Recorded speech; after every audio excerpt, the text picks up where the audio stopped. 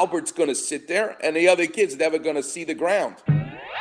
The reality is when you are dealing with the knee, particularly rehab after surgery, it's very important for the therapy to involve agonist as well as antagonist.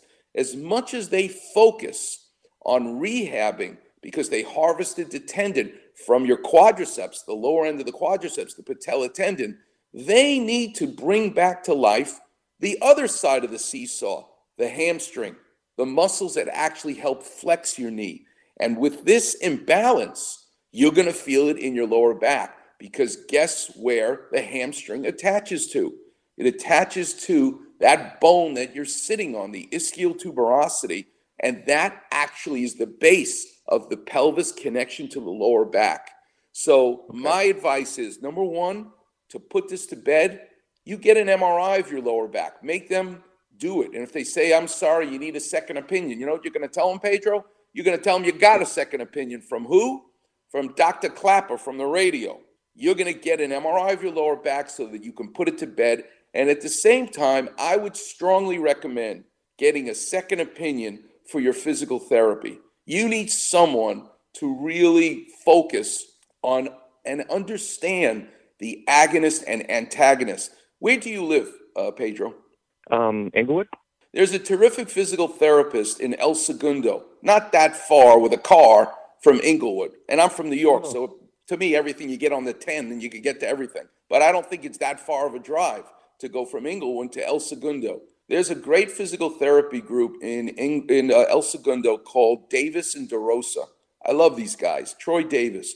You make a visit to those guys. They will help you and get your hamstring and your quadricep back in balance. But the first thing you need to do is to investigate your spine, make sure your back has no issues whatsoever. And I am more than happy to help you. Once you get that MRI, Pedro, you're more than welcome to call here. We'll push all the other callers out of the way, and I'll go over the MRI result with you with Clapper Vision so you can read it for me, okay? That'd be great, doctor. All right, Pedro. Listen, you're a total stranger. I never met you before, and I just helped you, and I'm going to help you. The way you can help me and thank me is you find a total stranger today yourself. You help them. That's how you'll be thanking me, okay?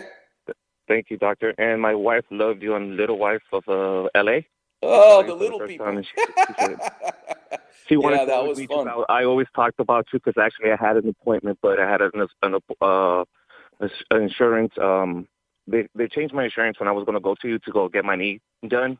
So I had to go to another hospital and stuff like that. So what a broken system, huh?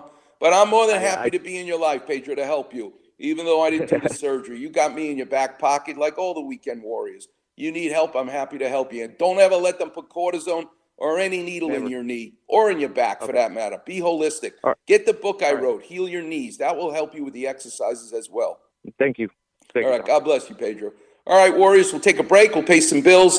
Coming back, I want to talk about Jock Peterson and the Dodgers visiting the Louisville Slugger, where they make the wooden bats that break because of the cutter pitch, snapping them at that point where the grip of the handle goes to the main portion of the bat. That key area snaps in the cutter pitch thrown by Mariano Rivera. It's a Jones fracture in a bat in baseball. We'll get into it coming up next on the Weekend Warriors Show here on 710 ESPN.